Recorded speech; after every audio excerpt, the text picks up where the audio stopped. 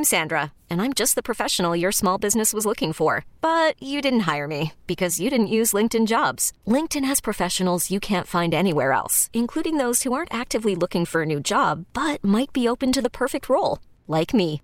In a given month, over 70% of LinkedIn users don't visit other leading job sites. So if you're not looking on LinkedIn, you'll miss out on great candidates like Sandra. Start hiring professionals like a professional. Post your free job on linkedin.com/recommend today.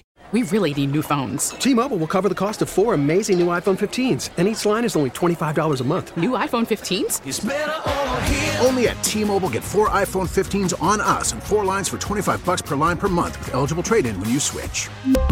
Minimum of 4 lines for $25 per line per month with autopay discount using debit or bank account. $5 more per line without autopay, plus taxes and fees. Phone fee at 24 monthly bill credits for well-qualified customers. Contact us before canceling account to continue bill credits or credit stop and balance on required finance agreement due. $35 per line connection charge applies. See T-Mobile.com. Good morning. It's Thursday, April 22nd. I'm Larry Richert. And I'm Kevin Battle. This is the News Radio KDK Morning Brief brought to you by Gutter Helmet. The FBI has reportedly subpoenaed records from the management of the Pennsylvania School Employees Retirement System over authorization of spending $13.5 million on Harrisburg real estate. The fund has been criticized over sluggish returns of only 1.1% last fiscal year. Pennsylvania Governor Tom Wolf approving 116 new infrastructure projects spread across 45 counties. The $48 million needed to cover the costs of the projects that range from bike trails to rail to bus and air transit will come from the Multi-Modal Transportation Fund. After a very slow rollout, Pennsylvania now ranks 5th in the nation of total doses of COVID-19 vaccinations administered, according to the Centers for Disease Control. Over 44% of the state's eligible population has received at least one dose. AccuWeather says cloudy 48 today. Tune in to 100.1 FM and AM 1020 KDKA.